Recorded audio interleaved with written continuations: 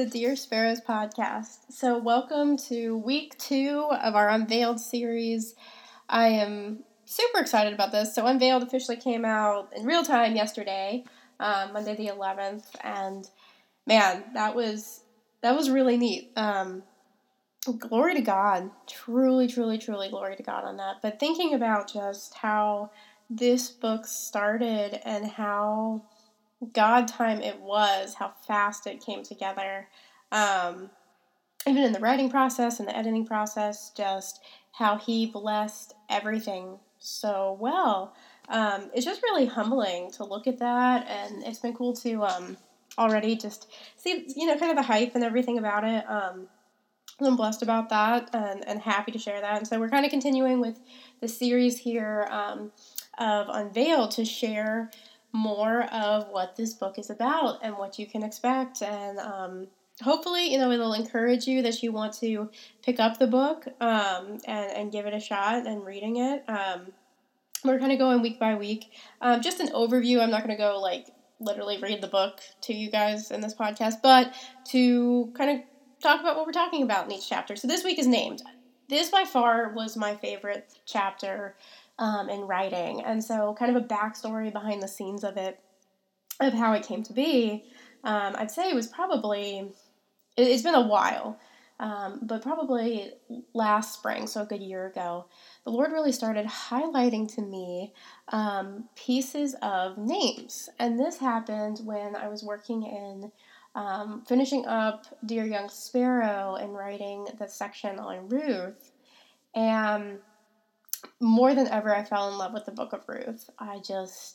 She's my homegirl. I really fell in love with that, but I was reading about the names and what the names meant. And the Lord really sparked in me to start thinking more about meaning behind names and looking behind that. And the Lord is good in that He will leave seeds for us that later will become trees that He grows. And so this was one of the trees. And so He had planted the seed at that time of kind of inquiring, being curious about what names meant, and continuing to walk forward in that. And so this week on names. So names are significant. If you've followed the podcast, if you talk to me, if you know me with anything with that, you kind of know I have a quite deep admiration for Cinderella. I don't know, I'm kind of, I guess, unofficially, I kind of maybe call myself that, because I truly believe in the message of Cinderella, and I believe in the heart and the intent behind it. And I remember so vividly in the 2015 version, the live action version, they have Cinderella and she begins sleeping by the cinders, and they were saying how names held power, right? Names hold power. And we begin to wear our names on us in a deeper way. And in the scene, they had a really great cinematography, which is really well done. And they had her looking at herself in this like silver bowl, but the way the bowl was created, it had these edges that, though it did have a mirror-like effect, it was bent and it was reflected her in a way that was not pretty or aesthetic to the eye. And that was representative of how the others around her were making her feel, and that she was taking on that name, even to the point where when she later will meet the prince in the forest, he says, well, what did they call you? And that is an interesting way of, what do they call you? Not saying, what is your name, but saying, what do they call you? And she says, never mind what they call me, because that was something she was assuming. And that's true in actually many languages. In Spanish, you would say me llamo. Now, for English, it's commonly my name is, but actually me llamo is directly translated out, I call myself. So me llamo, it's a name that you are putting into your identity, you're putting into yourself. It's something that you are saying, this is reflective of who I am, right? And so names do hold such a meaning. And so especially in this book, that's what we're talking about here in chapter 2 and moving forward. And so in the Bible, there are so many examples of times in which God literally changed names or revealed why somebody was named something. And so I won't go through all of them, but I will talk about a few of them. So The first one is actually Adam, the first man. And so this is interesting because God names Adam, right? So God gives him, the first man, his name. And what's ironic is, and we'll talk about in a minute, then God later gives him the permission to name other things. So Adam actually means, directly translated, earth or to be read. And now this is so beautiful, and this is where God is just such a poet, and there's so much metaphor and depth and every bit and piece of the intention of God. And where he says, so earth to be read is what it means in Hebrew. And in the book, I talk about Adam was formed from the red clays of the earth. But isn't it ironic that he was named to be red, and in fact, the red blood of Christ would one day redeem the first sin that Adam and his wife committed? So the symbolism of God. So God knew, it's not that it was in God's will for Adam and Eve to sin, but God knew in his infinite wisdom that would be something that would happen. But God already had planned before the beginning of the earth how to redeem the earth, how to redeem mankind, how to set right what had been wronged, right? And so he knew, naming Adam red from the earth, that the redemptive blood of Christ would one day spill to redeem and make that right. And that is just so cool. So cool. I mean, so many times throughout the Bible, they refer, they'll say things like death through Adam, life through Christ, right? But that is a redemption. That is the redemption that is brought back around full circle. And later we even see that God gives Adam the permission to name other things. So Adam's one of his first, I guess, missions or calls that he's given is he is to name every animal. And so we don't even know how long he's doing this. But he's sitting there, he's naming every animal, and it already shows that God had created him with a brain of creativity and of just, I mean, can you imagine naming every animal? And God had given him that ability. It's not that he was just this kind of lifeless existing person, but he had a brain, he had creativity, he had ways to think and manifest, and that is just a beautiful thought in that. And he actually ends up, and God literally gives him the permission to name Eve as well, which is neat. It says woman, which means, of man. And that's pretty cool, talking about the counterpart, and that's something to talk about later in more relationship kind of context, maybe the connotations and the meanings behind that. But it is a really cool thing to see, the permission that God gave first and naming something. And perhaps I'm just a little too over the top at times, but I don't think it's a bad thing. I believe that when we are given the permission to name something, that we, in a way, bless and have that speaking life into that. So God spoke life when he made Adam, and he breathed life into him. He breathed his spirit into him, and he spoke the life of saying, your name is from the dirt, which is literally what you came from, but also to be read, because the things that you will do in your life will be redeemed by my son, by his blood. And so God gave him that name. And so in the same way, when we give something a name, we are giving permission for something to take part or something to come out of it. And that is a beautiful thing. There's a story that I heard. My favorite author of all time is Eric Metaxas. He is profound in the way that he can convey someone's remarkable life, or just really even even in ministry, how he really does a great job of articulating things, but also keeping in truth with word and spirit, and keeping that beautiful balance and living by the spirit, but confirming in the word with things too. And so he was sharing the speech I was watching recently on Martin Luther, that Martin Luther was born on November 11th. They don't know what year. It was like a 3-year kind of span that they weren't sure, but they knew his birthday was November 11th. And he was christened by the church. Now, he was born on St. Martin's Day. And so in the process of Eric Metaxas going and doing research in Germany on Martin Luther, he was in the town, he was studying and whatever, learned about the birthday thing, and the Holy Spirit spoke to him and said, "Who was Saint Martin?" And so he took the bite. He took the bite and was like, "I don't know." So he literally looks up on Wikipedia who Saint Martin was. Now, the two vital pieces that would really come to play in Martin Luther's life. One, 95 Thesis.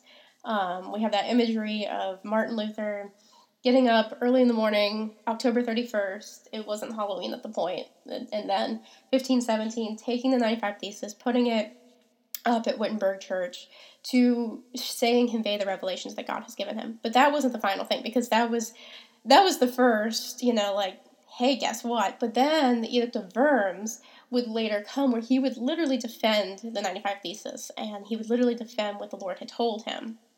And there's so many pieces of Martin Luther's life that really came into play for that moment, but that was one of the very pertinent moments in Martin Luther's life.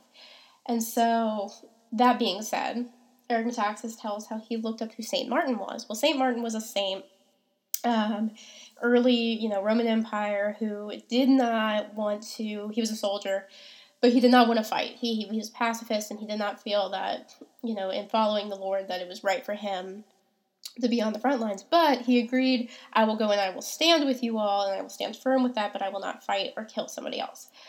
Well, it comes to be that there's going to be this battle, and the battle doesn't end up happening, but where that defining moment of St. Martin's life happens is in modern-day Worms, Germany.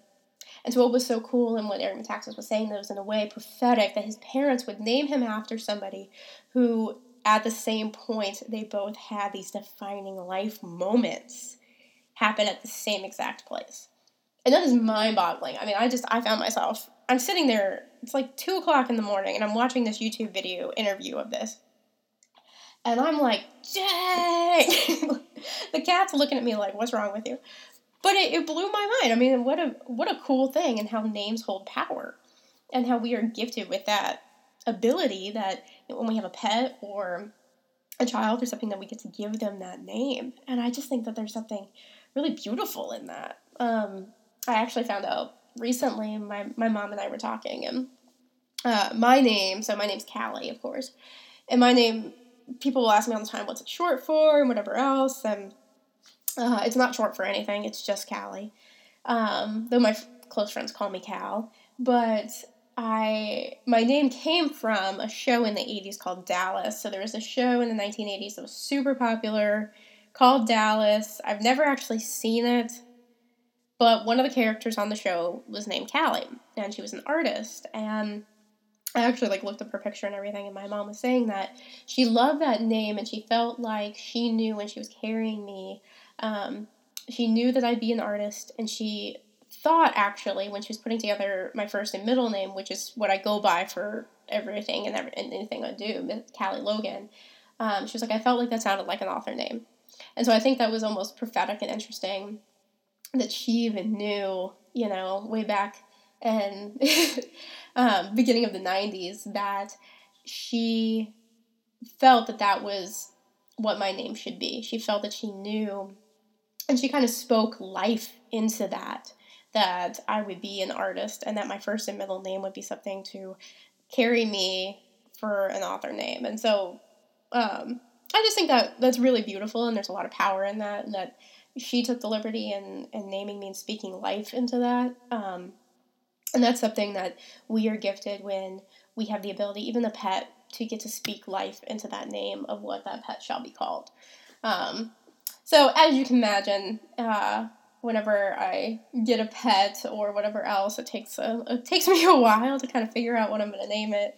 I don't have any pets right now that are my own, but I'm still plotting over what I'm going to name the cat I'm going to get one day, because it holds meaning. So getting back to some of our Bible ones, and I go through so many in here, so please, if you have the book, really pay attention, because it is so cool seeing how the Lord really works in these given names, and how he just uses the names.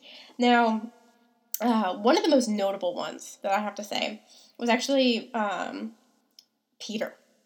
So Peter in the Bible He's called Simon Peter. Now, Simon means reed. And reed in the way of like when you're at the beach and you see those reeds blowing back and forth, and they blow back and forth and they blow back and forth. And Jesus says to him, no, no, no, I'm going to call you Peter. And Peter means rock or foundation. So Jesus was speaking life into him and saying, this is your name. I know you were given the name Reed, wavering, unsure, but I'm giving you the name Peter. And one of the most important and coolest things of how Jesus executes this is of the story of Peter denying Jesus 3 times.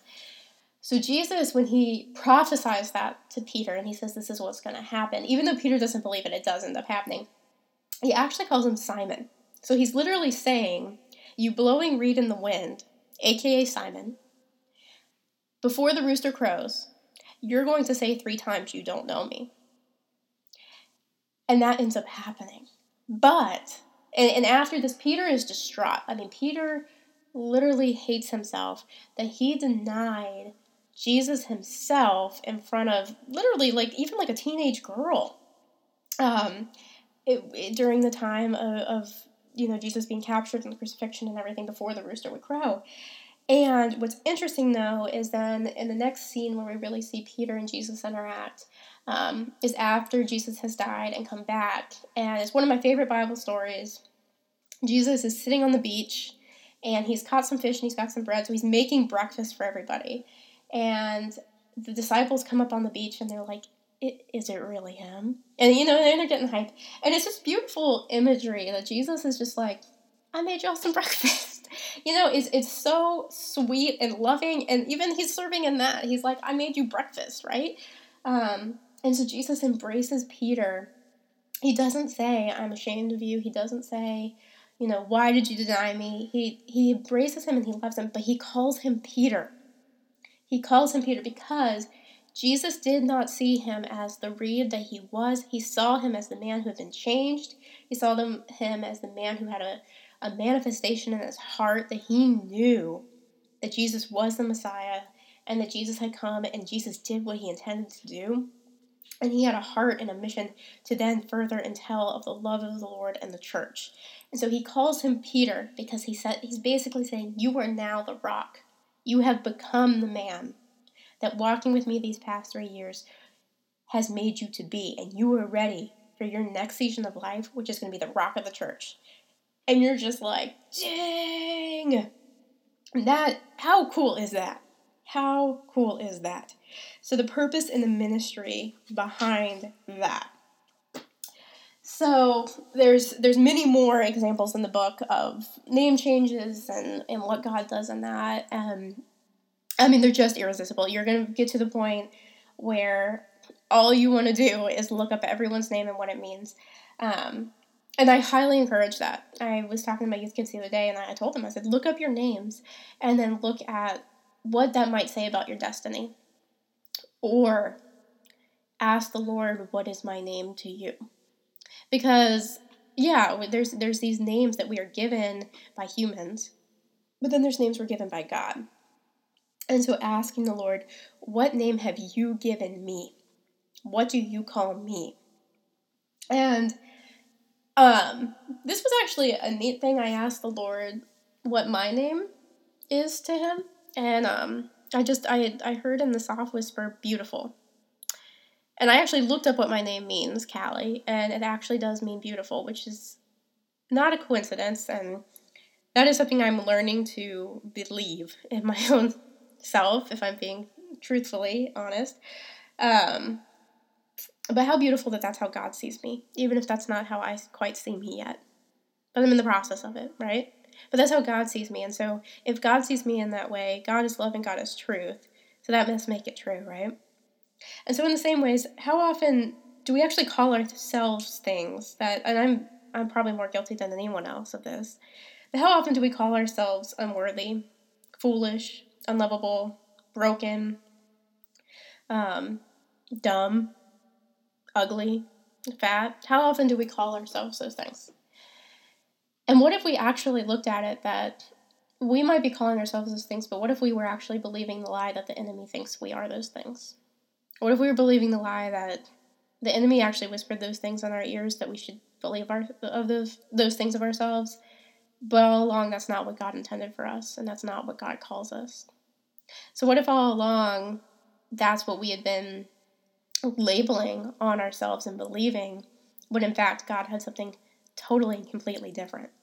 And so if we look in the Word, I mean, it's clear. So if God is the God of love, and if God cannot lie, as it says in 1 Samuel 15, as it says in Numbers 23, if God cannot lie, and He is true, then let's look at it.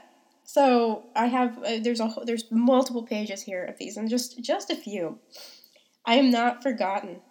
How often do we feel like God's forgotten us? And we see in Isaiah 49:15-16, I will not forget you. See, I have engraved you on the palms of my hands. See, your walls are ever before me. Or how about I am free? For freedom Christ has set us free. Stand firm, then do not be subject again to the yoke of slavery. How often do we feel unloved and say we aren't loved? One thing God has spoken, two things I have heard. Power belongs to you, God, and I am with you, Lord, unfailing in love. How beautiful is that? How about I am seen? For the Lord said to Samuel, do not look on his appearance or on the height or his stature, because I have rejected him. For the Lord sees not as man sees.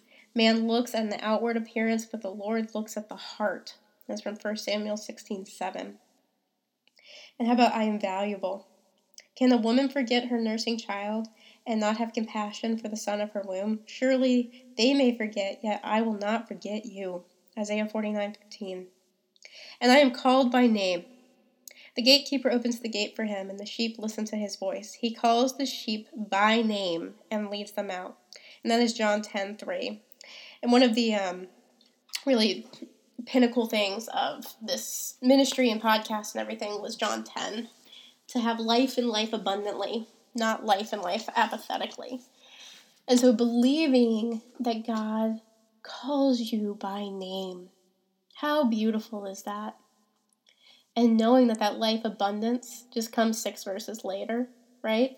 And that He calls you by name, He knows you by name, and He has known you since before you were even crafted or woven together, because He wove you together. So believing the name that He has for you over the name that you place on yourself, over the names that perhaps somebody that you expected and hoped would call you correctly has not called you, but believing the things that God says instead. And so that's kind of wrapping up for week 2 of Unveiled here, but really looking at next time you start to say something even about yourself, like looking in the mirror, what are the top 3 things, honest things that you say about yourself? And then say, is that what God would say about me as well? Or is that what the enemy is trying to make me believe about myself? It's like a name tag. Our words are name tags that we put on ourselves. That is part of our identity, is a name. So we get to choose, are we going to let our identity and our name be a truth or a lie? Are we, and then further than that, what are we going to walk out?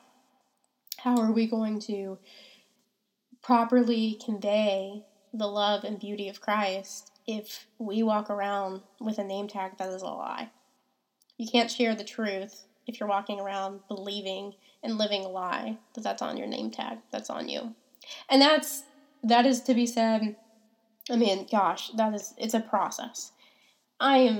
He spoke that to me very long ago, probably 8 months ago, about the beautiful thing, and I'm still trying to believe that. But I'm trying, and that's the process of it. Trying to take down anything anyone else has ever said and let those scars be gone and believe what He says over what the enemy says or what hurtful middle school girls ever said, 15 years ago, or anything else. So I'm praying for you guys this week. I'm praying that you would come to know Him better, come to believe the truths that He has over you, and to squash those lies like a bug, and not believe them. And please, if you feel so inclined, think about getting the book. It's truly, the heart and intent of it is to bless and help whomever would read it to come closer to God and to walk confidently, authentically, and fearlessly into the person that God made them to be.